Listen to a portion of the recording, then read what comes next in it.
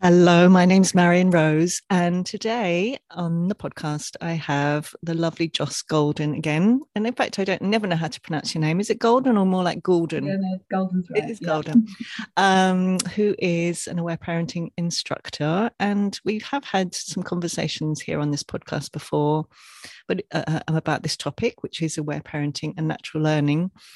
But before it was more like one of us asking the questions of the other. And this time we are coming in to really more have a two-way, free-flowing, honest conversation. So we're here. Welcome, Joss. Thank you, Marion. Such a pleasure to be here. Yay. And we were talking before that we really want to preface this conversation with deep compassion and empathy for any and all feelings that might show up for you as you listen to this.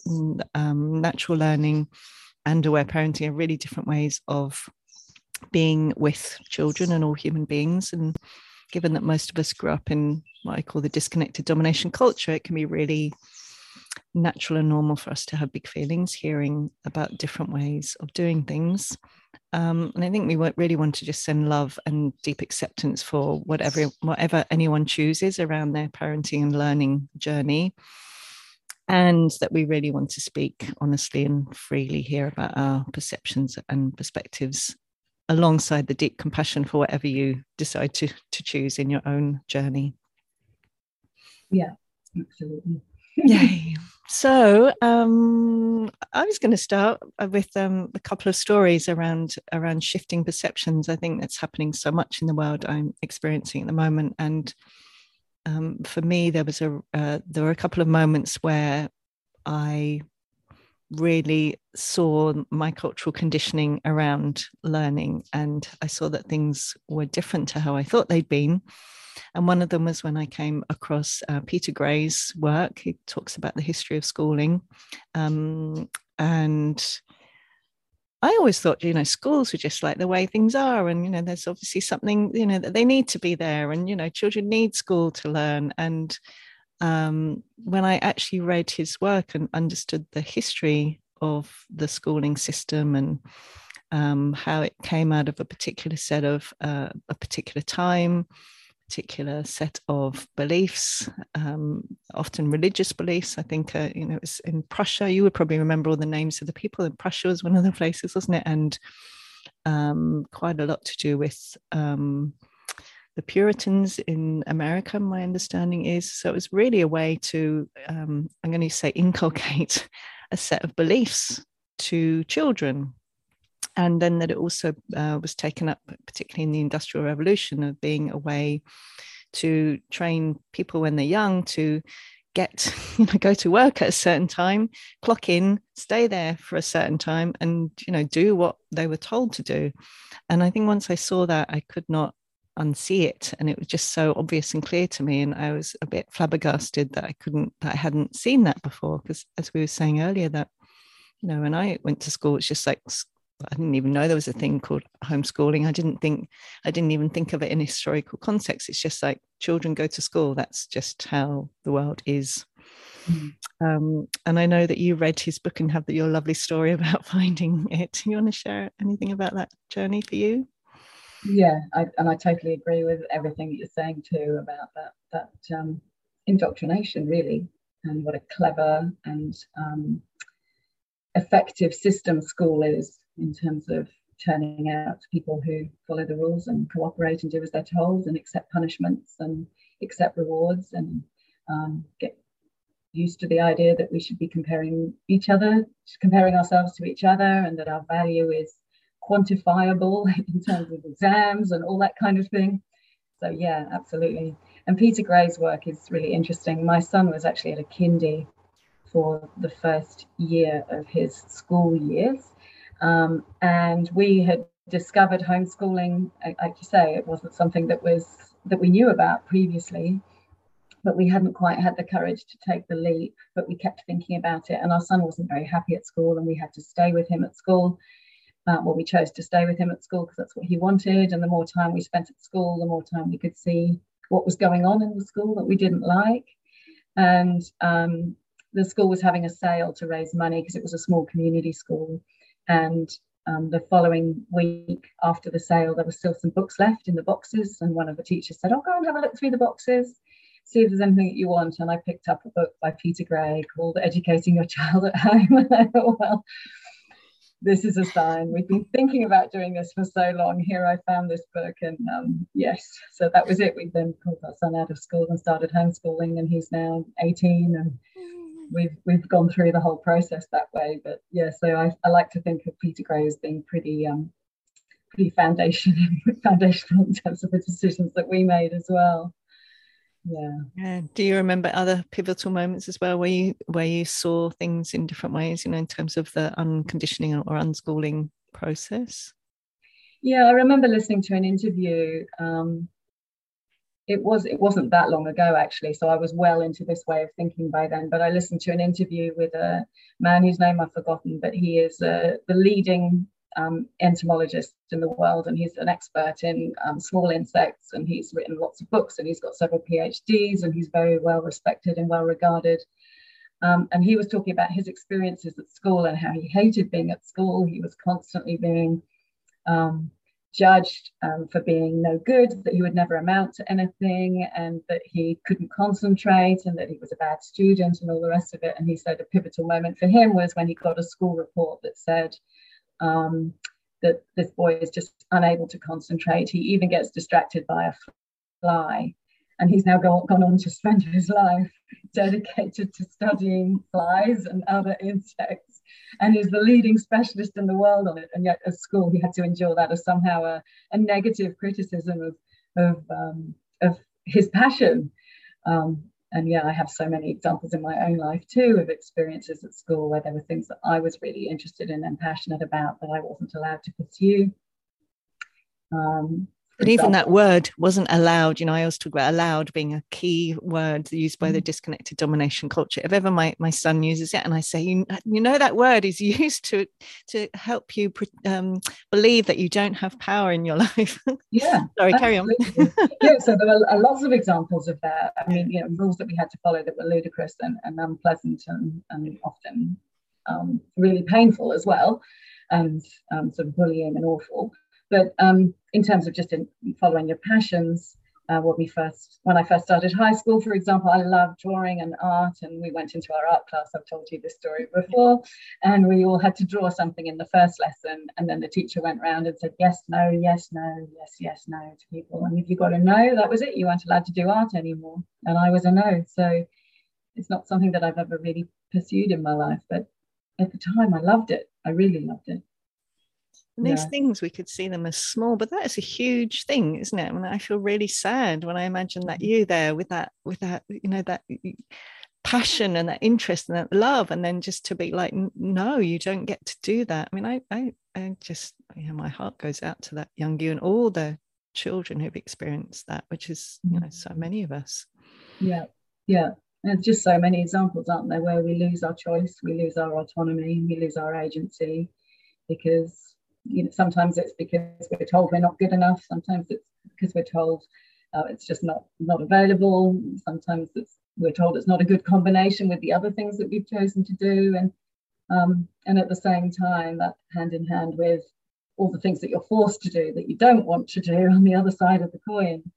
So many things that were just so boring and uninspiring that I was just, forced to endure, and then have exams about, and then be graded on, and then be criticized because my grades weren't high enough. And it was all stuff that I just wasn't remotely interested in pursuing, and I've never gone back and looked at since, and added no value. In fact, it did the opposite. Yes. It took away my love of learning. It took away my joy and enthusiasm for exploring things. It just made all learning feel like an ordeal, an unpleasant ordeal. It's such a huge loss, isn't it? And it's a huge loss of that natural love of learning. And the other thing I think is when I hear you say about, how boring it was and how you just weren't interested. And again, it's something as adults we could go, oh, it doesn't really matter. But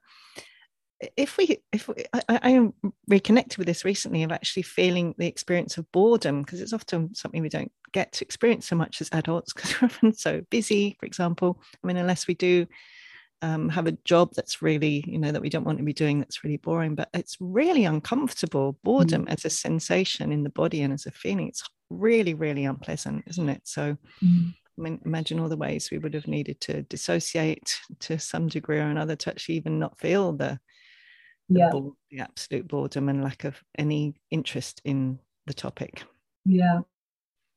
And at my school as well, I was at a boarding school from a very young age, so there were lots of really strict rules. It was in the UK, which was very sort of traditional and I don't even know how to find the words. Conditioned, colonized. Yes, absolutely.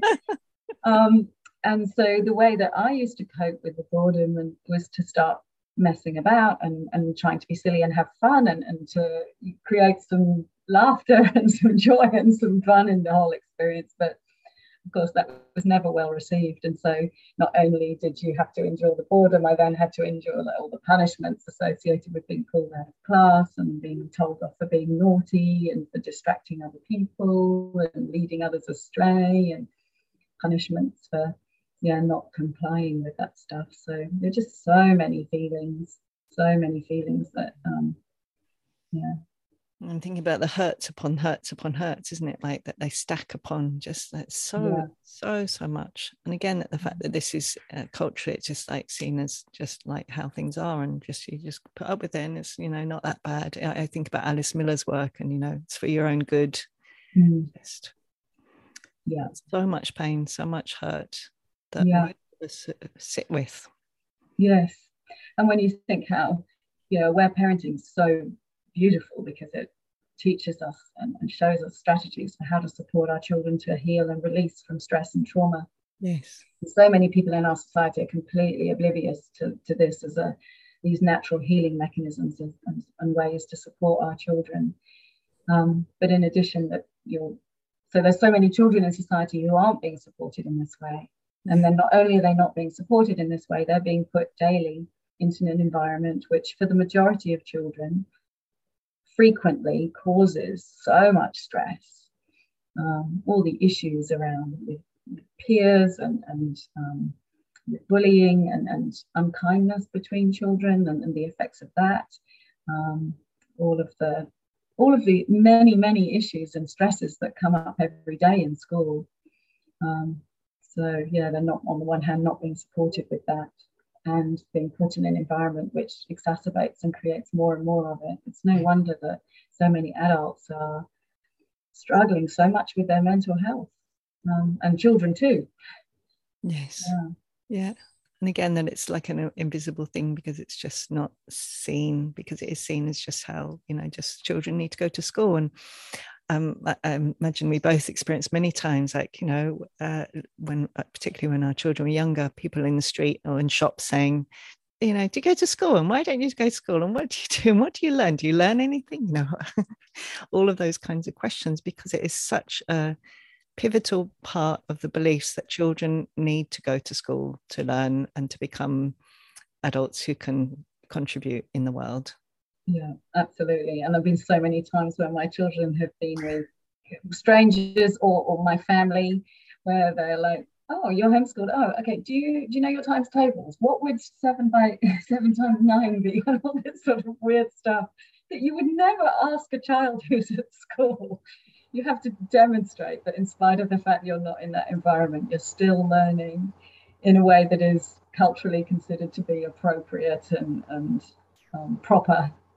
It's bizarre, isn't it? So many times. And my children did get to the stage where they would have a laugh about it. And, if my family would start asking them questions, my kids would say, are you appropriately qualified to be testing my knowledge? Did they? I love that. Because we just wanted a way to respond with, because it happened so often and it felt so unpleasant. And you don't necessarily want to get into a conversation where you say, well, actually, there are lots of different ways of learning and there are lots of different types of intelligence. And we believe you don't want to necessarily have that question. So we just used to respond with a sort of joke about, I'm sorry, I can't demonstrate unless you're a proper teacher. I can't actually show you what I've learned.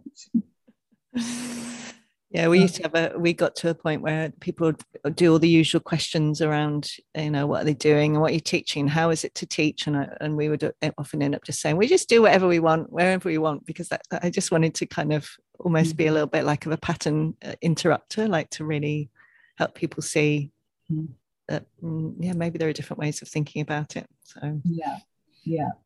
But I also noticed there were times when I would deliberately play into the narrative in order to not make people feel uncomfortable. And looking back, I'm sad about that now. But there were times when I would say things like, people would ask me, oh, your children on holiday, did they get a break during the school holidays? And I would say things like, oh, we homeschooled, so my kid's whole life is a holiday.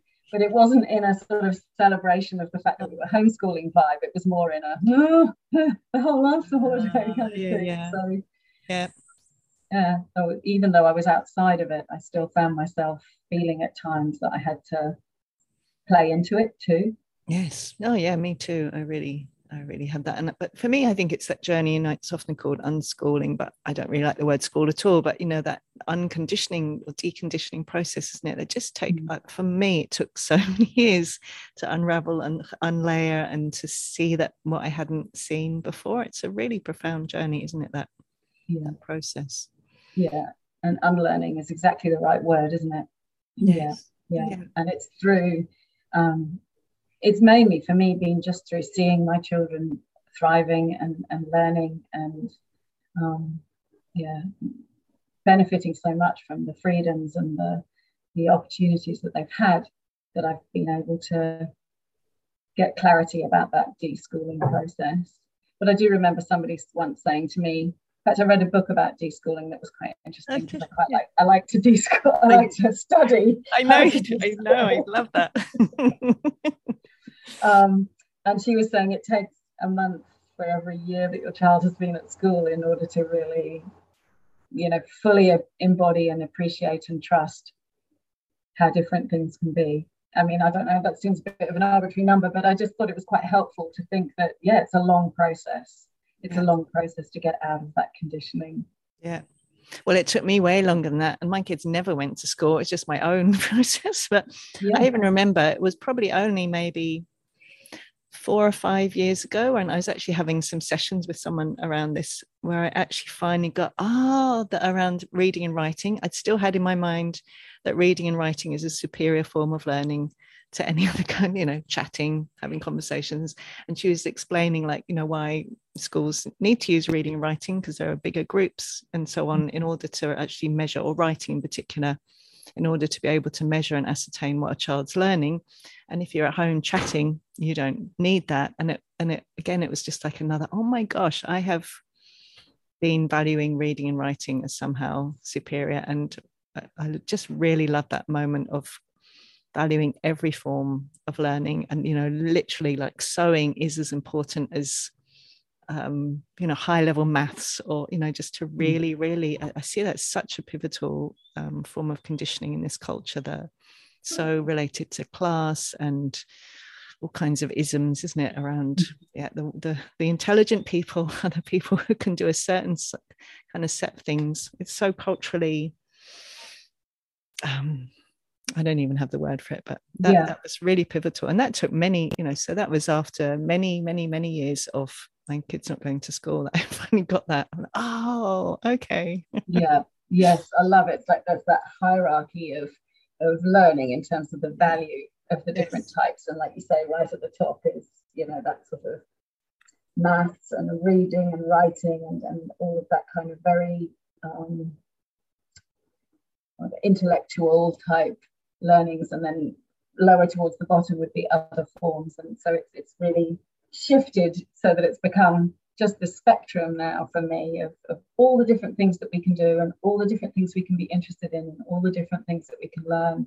And there's no thought that one thing is better than another thing. It's just about what is it that you're interested and inspired to learn. And wherever that falls on that spectrum, and whatever type of learning that is involved in acquiring those skills is of equal value. Yes, I was going to say that, of equal value. There's something so profound about that, isn't there? Really. And it strikes me this where aware parenting it goes so well with, because to me these are all ways that the culture, I think, over millennia have valued the mind over the body, who valued mind over feelings. So of course over a embodied experience. So anything that's as most separate from actual embodied experience is often valued the most, which is why I'm thinking, like high level maths, I can't even think of the word of it, but those kinds of things that are most away from just lived daily experience are the most valued. And that's what our culture has done. And that's what is often, in jobs and careers is still often valued most, and people get the most money who do that kind of stuff. Whereas actually the embodied experience of cooking or caring for children or caring for other humans or the garden, all those things that are so part of natural life and indigenous cultures and what we all came from, are seen as lacking in value. And it's so relevant, isn't it, to the learning journey and the unconditioning process. Yeah, absolutely. And with aware parenting, that shifts the focus so much into us bringing our awareness regularly to our bodies and to our children and to how they're feeling and how we're feeling, and that having them at home where they're in an environment where those things are so highly valued allows them to learn to develop that really deep, close connection with their bodies and their feelings too. And so, yes, it's not only being an environment where that's not seen as valuable, but it's also being an environment where that's really encouraged and supported and allowed to flourish. And that then goes on to create so many advantages for our children to have that close connection to their bodies and what their needs are and what they're feeling in any one moment, and what they need, and to rest when they need to rest, and to eat when they need to eat, and to drink enough water when they're feeling thirsty, and to just to be deeply connected to that is so important for their wellness and their well-being as adults. And that's not something that took me years and years and years to develop. And I'm still going to the end of the day and realizing that I haven't drunk a single glass of water today. But my kids are so much more closely connected to all that stuff already, which is just another bonus, isn't it? Yeah, so amazing, isn't it? Such a difference. I see that. And there's something as well that's so related, is the unwillingness to do things that are not a fit for them. I just see that for both of my son and my daughter. It's the same, that deep trust in their timing and their unwillingness to do anything until they're completely ready and willing to do it. It's just really amazing, isn't it? Yes.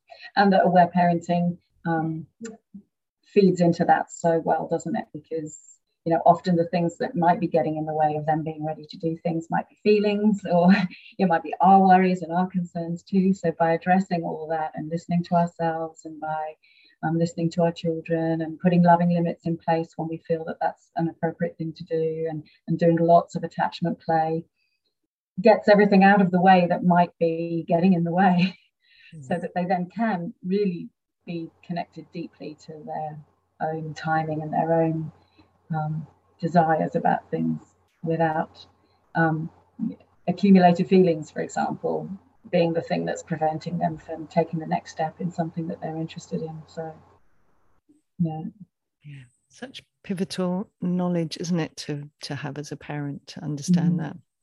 Yeah, absolutely. I was remembering the other thing I wanted to share right at the beginning was another pivotal moment of watching the documentary called Schooling the World. I think it's the subtitle, or the next bit is the white man's last burden, or something like that. And again, just really seeing on a bigger picture level what schooling around the world does. I think they had people in, do you remember which country it was that they were sharing? There were several. They visited several different communities, so I'm not sure which one. I can't remember. I remember which one I'm remembering, but just seeing the girl that was sharing about if she ever spoke in not in English, that she spoke in her native tongue, that she would be punished, and just feeling horrified. But again, seeing that's what's happened all around the world in terms of part of that colonization process. It would have happened originally, to all folk, and just the the horrificness of that, and seeing that again, that schools aren't, I think schools are often seen as this, as we said, as this great thing that's passing down things, but often it's passing down cultural beliefs from the colonizers to all around the world, and just really painful. I really remember watching that several times, crying, and again seeing what I hadn't seen, which is again, I think often that that colonized perspective of, let's go and just pass around. We know best, so we'll just help that, those poor other people who don't know what we know, just rather than actually that innate and wonderful learning that is happening in each of those cultures, and the language and the history and the valuing of the things, the cooking and the weaving and the tilling the land and all of those things. That again, seeing, I remember seeing some of the scenes, the elders actually also starting to not value what they did, and hearing them say, oh, I don't know anything, go and ask my grandson, he knows how to read and write. And just I want to cry when I think about that, the loss of valuing of all these beautiful wisdoms that have been passed down for generations. Yeah, so much trauma in that disconnection from your culture, and and I mean, it's poignant today as we're recording this, the day after what is celebrated by many in Australia as Australia Day. That's a really poignant time where we remember the trauma and the ongoing generations of trauma that people have in Indigenous cultures all over the world have suffered as a result of that colonisation. Yeah, and that school was such a crucial vehicle for that to happen. Yes. And for me, seeing that in that cultural perspective, seeing that that's still what's happening in schools that are already very colonized, like that, those kinds of things are still happening on perhaps a smaller level. So ouch. Yes. It's such a different perspective, isn't it? Yeah, I think I'd love to name then as part of that, because school is so culturally the norm, the bigness of actually stepping outside of that and unconditioning, and actually also aiming to do that still within a culture that is holding those beliefs so often in ways where we perhaps don't have easy access to lots of other people who are doing something similar, and how hard that can be, because it's so important to have that kind of support and community. That's what we're designed to have. Yes, and all the judgments that people experience when they've made those choices, and yet how hard it is to continue to make those choices, and how beautiful it is to be modeling to our children.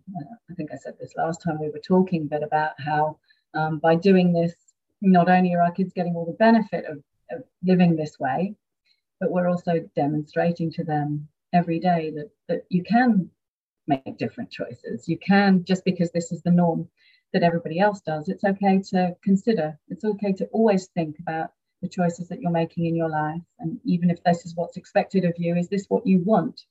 And if this isn't what you want, then you can always make a different choice to do things differently. So they really, they deeply embody and learn this aspect, this really important aspect, which is such a crucial part of for all of us to feel that we have freedom and autonomy and agency in our lives, and to show that we actually do, even though often we may not. And that's particularly poignant now as well, given what's going on in the world and so many people being coerced and compelled to comply with things that they may not be happy to be doing at all. Yes. It's so valuable for our children to know and to be shown by our behaviour and our choices that they do have a choice, and that they do have agency wherever they can find it over their lives, and they do get to decide for themselves.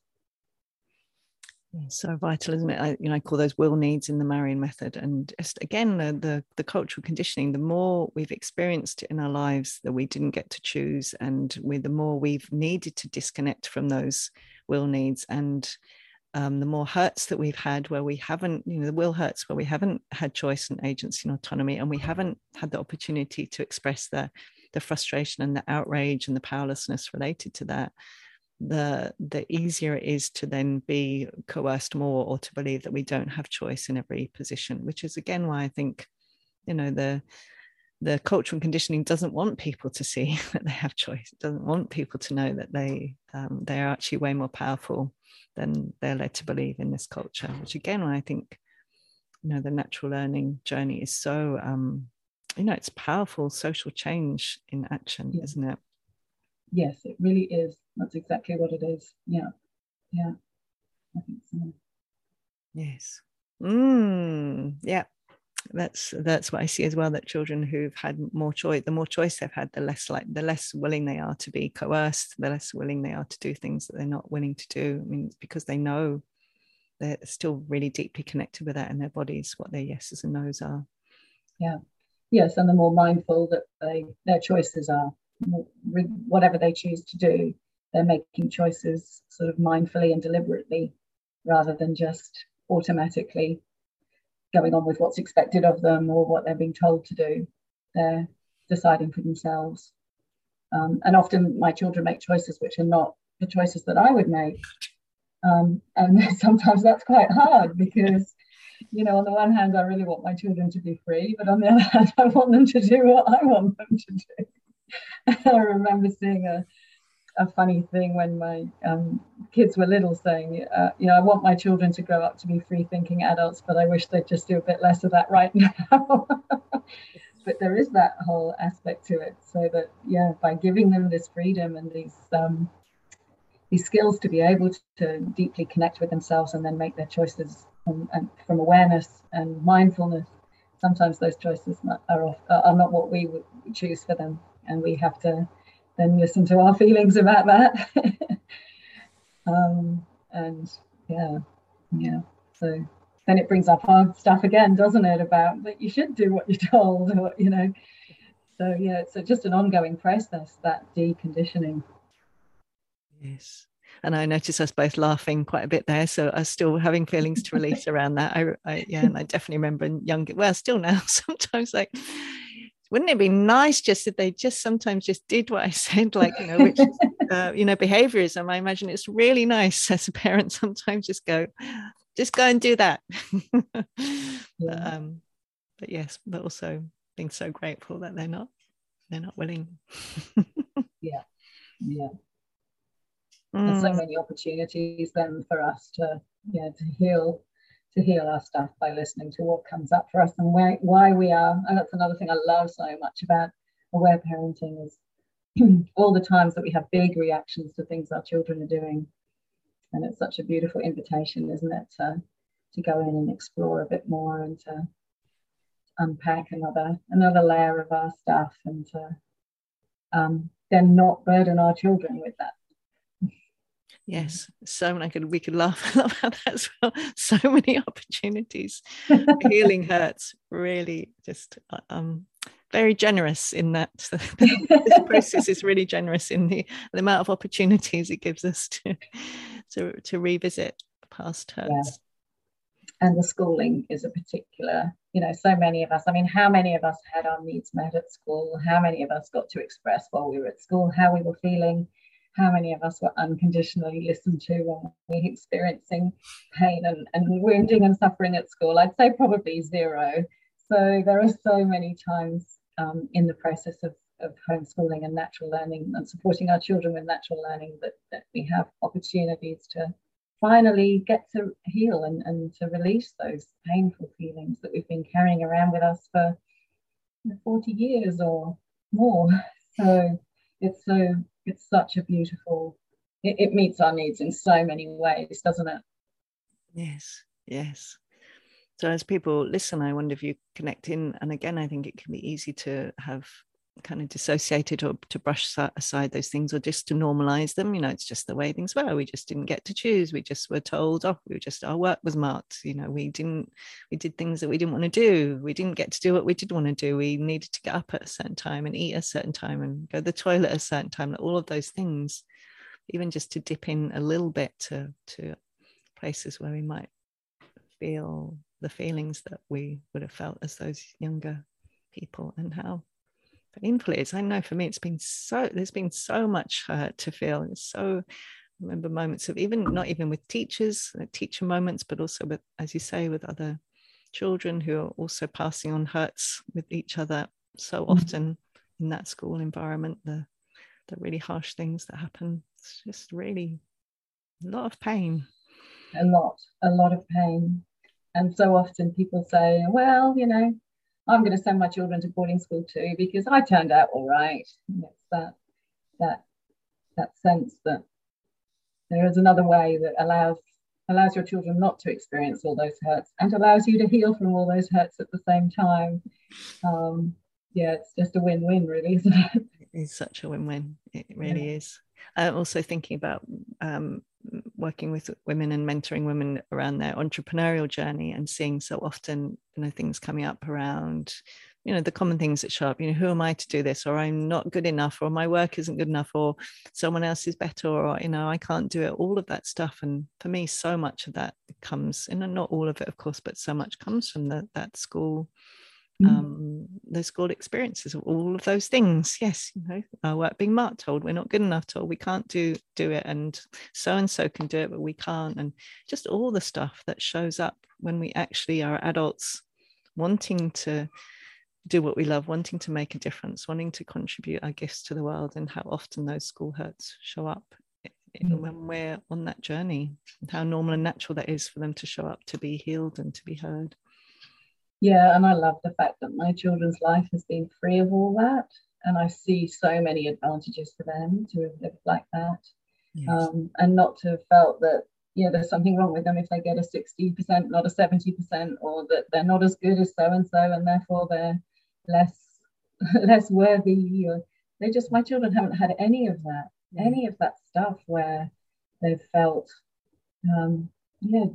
judged and valued, and that their contribution and their awesomeness is somehow quantifiable.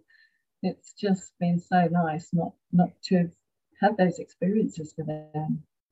Yeah, it's almost unthinkable, isn't it, to those of us who have gone to school, like, wow, I wonder what that actually would have been like. And the other thing I think, I see with my son and daughter is that they've experienced so few hurts with other people that of their kind of age group, like whereas I just had so much. There's something I've experienced in the homeschooling and natural learning communities where there's so much acceptance of difference, and often each person just really being their own uniqueness, almost like a quirky way, like everyone owning their quirks, because that's what makes us different, and nobody being outcast or judged, or just like everyone being welcomed as they are. And to me, that again is like almost, I can almost not imagine what that would be like to grow up with that kind of like, really, there's no in group, there's no cool group, there's no like you need to wear a certain kind of clothes to fit in, or believe a certain thing, or like a certain type of music, or any of that stuff. It's like just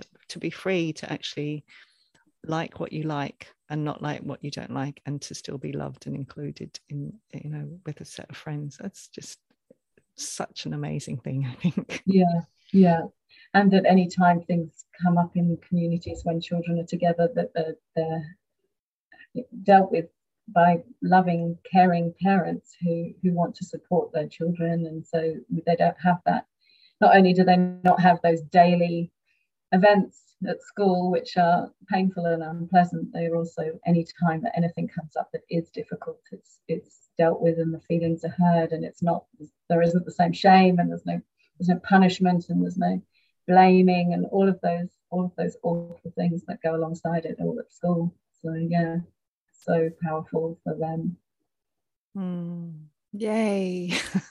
Yeah, and there's so often times that things come up and I say, and I experience feelings of, I'm not good enough, or so-and-so is better than me, or whatever. And I speak to my children and they're just like, but mum, no, why would you even think like that? Because it just is so alien to them, because it's not part of their experience. So yeah, it's interesting, isn't it, observing those things. Another thing I've really noticed with my two is that if they really want to learn something, they will just keep going. They don't go into any kind of they don't even really get that frustrated, and they certainly don't have any kind of self-judgments around it, and they don't give up. Like even just a simple thing. Do you remember those little plastic puzzles, and they have like the numbers 1 to 15, and you need to squibble around to get the order? And I think I've done that maybe twice in my life, and I get really frustrated really easily. And I went with my daughter and we learned pottery together, and I had so much stuff come up around not being able to do it, old feelings, old internalized judgments, and I could just see that she didn't have that at all. And with this number thing, both of them, they just sit there for however long it took until they did it.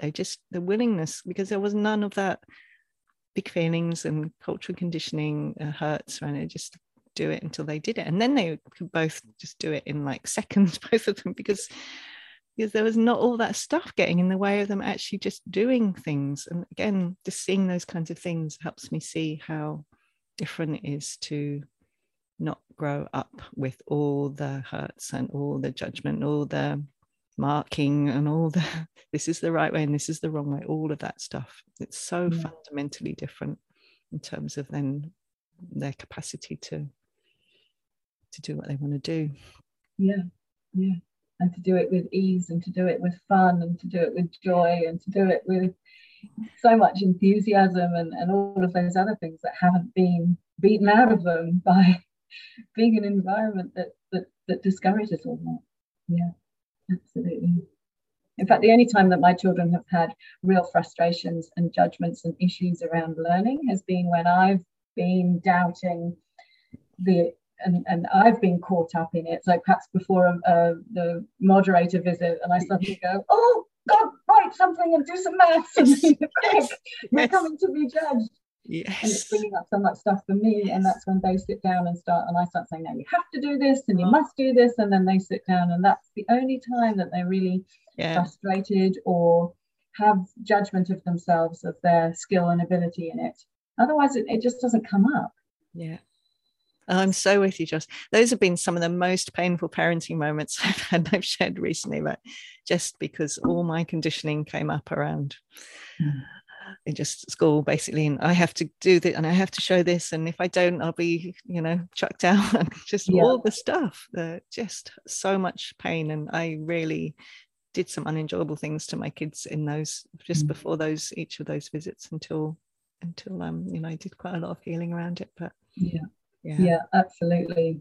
And I used to feel so stressed, and I used to write this report and spend hours writing reports and translating what we were doing into learning speak, so that I would have something to show the moderator, and I would get stressed. And then I felt really yuck. I felt so horrible about the whole experience, because it felt really inauthentic, and that what we were doing in itself somehow wasn't, that I was somehow ashamed of what we were doing. It wasn't good enough. And I hated showing that side to my children too. So I love the fact that, we've had really good moderators. So we've been really lucky, and families who homeschool their children who are also our moderators, and all people who respect and value natural learning. So that's been really great.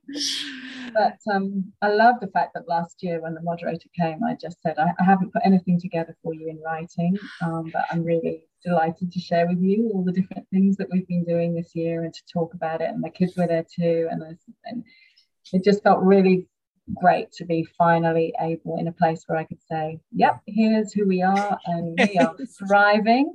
Yes. And thanks for coming to visit us, but we really don't need you. But we're really happy to tell you all the wonderful things that we do if you want to hear about it. And then if you want to tick some boxes, then be my guest. But we're not doing that anymore. Oh my gosh, I so have such a similar experience, isn't it? It's like the moderator visits are that process of healing the hurts and deconditioning, and it's really representative in terms of how the amount and type of preparation beforehand. Absolutely. And the amount of feelings beforehand. Yeah. Wow. be nice to start all over again almost now, wouldn't it? Like I can It would imagine be so just being a parent of a, like, you know, a baby again now, and just with it just be so different, which is, I'd love to segue into, you know, one of the reasons that inspired us to do another one of these again now is that we are starting our Aware Parenting and Natural Learning community on the 1st of February 2022. And part of, I think, what called us to do this was, but how amazing would it have been to have had a community where there are some people in it who had done this amount of healing around their own hurts, who had experienced this for a long time, who had unconditioned a lot around all of this stuff and could actually support, you know, for me personally, like, gosh, if I could have seen some of these things way before, it would have saved me a lot of stress and a lot of pain and a lot of actually, you know, passing down unenjoyable things to my kids. So that was part of one of the reasons that inspired us to go, let's set up a community, let's support other parents who are perhaps a little bit newer on the journey, or just who want to connect with other families who love Aware Parenting and Natural Learning, and let's, you know, hang out and be together. Yeah, I love it. I'm so excited about it. And like, yeah, I also feel if only I'd had me now supporting me in the process, it just would have been so much easier. But I love what we're creating, and all the different topics that we're going to explore, and all the different aspects of aware parenting and natural learning that we're going to look at, and just to providing a space where, yeah, like you say, we can connect with like-minded families who also value all of these things, value listening to feelings, value playing with our children as a huge part of their learning, value allowing our children the freedom to explore what they want to do, value setting loving limits when we're getting stressed out about screen time, or, you know, whatever it is, doing that in an environment, in a supportive environment with like-minded people who can share the challenges and celebrate the moments where it all feels wonderful. And yeah, I just think it's going to be such a great community. And I mean, I was fortunate to have a good community all the way through our homeschooling, but not a large community of people who understood the aware parenting. And for me, the aware parenting is such a crucial part of the natural learning. The whole, when I first was learning about the unschooling sort of movement, the thing that I always felt was missing was that aware parenting piece around listening to feelings and around loving limits and all those kinds of things that are so crucial. So to combine those two things together is just going to be, yeah, so helpful for people. I know. I'm really excited about it. Yeah, me too. So to show a bit more, it's going to be 12 months journey, and then back forwards in January 2023, we're going to revisit and see what wants to happen. We imagine it will continue long term, and we have topics each month, which include some of the things we've talked about today, but also, you know, for anyone at any time who wants to come and be sharing and exploring and receiving empathy and support for anything that they're traveling in their aware parenting and natural learning journey, we'll be there to give empathy and offer support and suggestions. And, you know, there'll be live elements, so there are Facebook lives and Zoom calls and a Facebook group, and yeah, just lots of yumminess. Yeah, and I'm really we're going to do the quarterly Zoom community calls as well, where we're going to get, everybody will have the opportunity to really participate in that and share and contribute, and I'm really looking forward to those too. And already we've got so many wonderful women in the community who are just amazing, and some of them are right at the beginning of the process with really young children and wanting to explore this way as their children get older, and some of them have been doing it for ages. So there's so much beautiful variety and experience and knowledge in the group already. It's just going to be great. And I just particularly love it when people say, you know, my 6-month-old, this is what we want to do, and we're joining the community now. And I just think that's such a big part of it, isn't it? That deschooling thing as well, of seeing learning happening from the moment of birth or even before, right up to what I'm now doing. I'm still doing in my life, and you know, it's just it's a lifetime's journey. It's not just from when your children start at kindy till they leave year 12. Yes. So yeah, I love that aspect of it too. Yeah, me too. Yeah, even that is just sharing about that. I know some people go, oh yes, like it doesn't start at 5 or 3 and doesn't finish at 16 or 17 or 18. It's just like that is all part of the cultural conditioning, that the process of natural learning happens right from day dot until however long you count life for. Yeah, yeah, yes, Yum. lovely. Anything else that you would love to say before we finish for today? I love the fact that when we were talking to Aletha recently, she was talking about how well, where parenting doesn't actually specify that you need to be natural learning and to keeping your kids out of school. She was so positive about the group, wasn't she, and about the natural partnership that exists between natural learning and aware parenting. And again, I regularly go back to her Principles of Learning article that just goes through all those different aspects that are so important to remember in terms of learning and what learning looks like, and all the different ways that learning happens. And yeah, I was so delighted to see her enthusiasm and her support. That was really, really nice. Yes. Yeah. So grateful to Letha Sutter and her work and aware parenting. And oh my gosh, so wonderful. So if you're interested, you can find out more on our website. So mine is marionrose.net. Yours is Joss? Mine is awareparenting.com.au.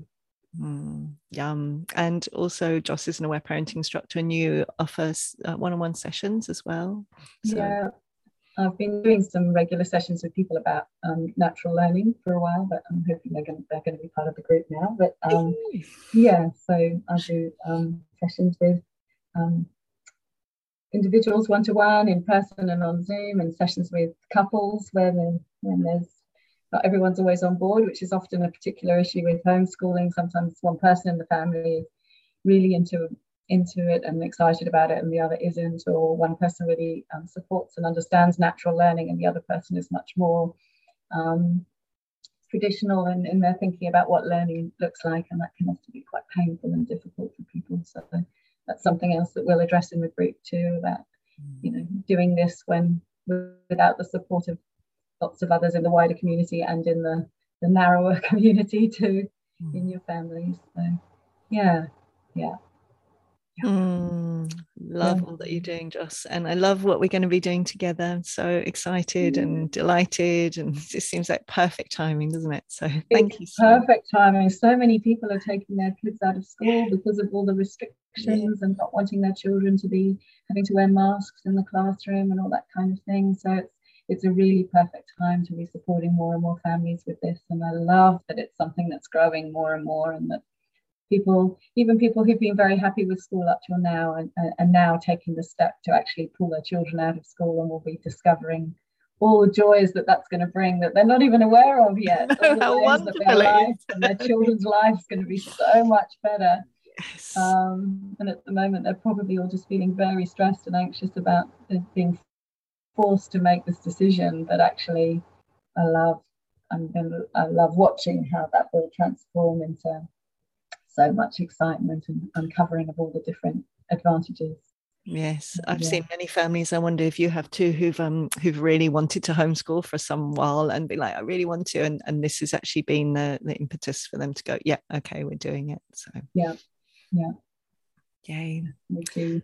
And it's so beautiful doing it together, Marion. I think, if I think back now to when we first connected, like 16 years ago, and if I'd had any idea that we would be here now 16 years later doing this together, it's just so wonderful, and I'm so grateful for everything that you've done to support me on this journey and in this process, and to be at a place where I can now support others thanks to your support too. Beautiful. Such a pleasure and an honor, and I'm so glad that you're here doing what you're doing, because the wisdom that exudes out of you is so amazing. So thank you. Well, so much love to you, Joss. So much love to our listeners. And if you're interested, we'd love to include you and have you on board. And if not, then sending love to you on your journey, and talk to you next time. Lots of love.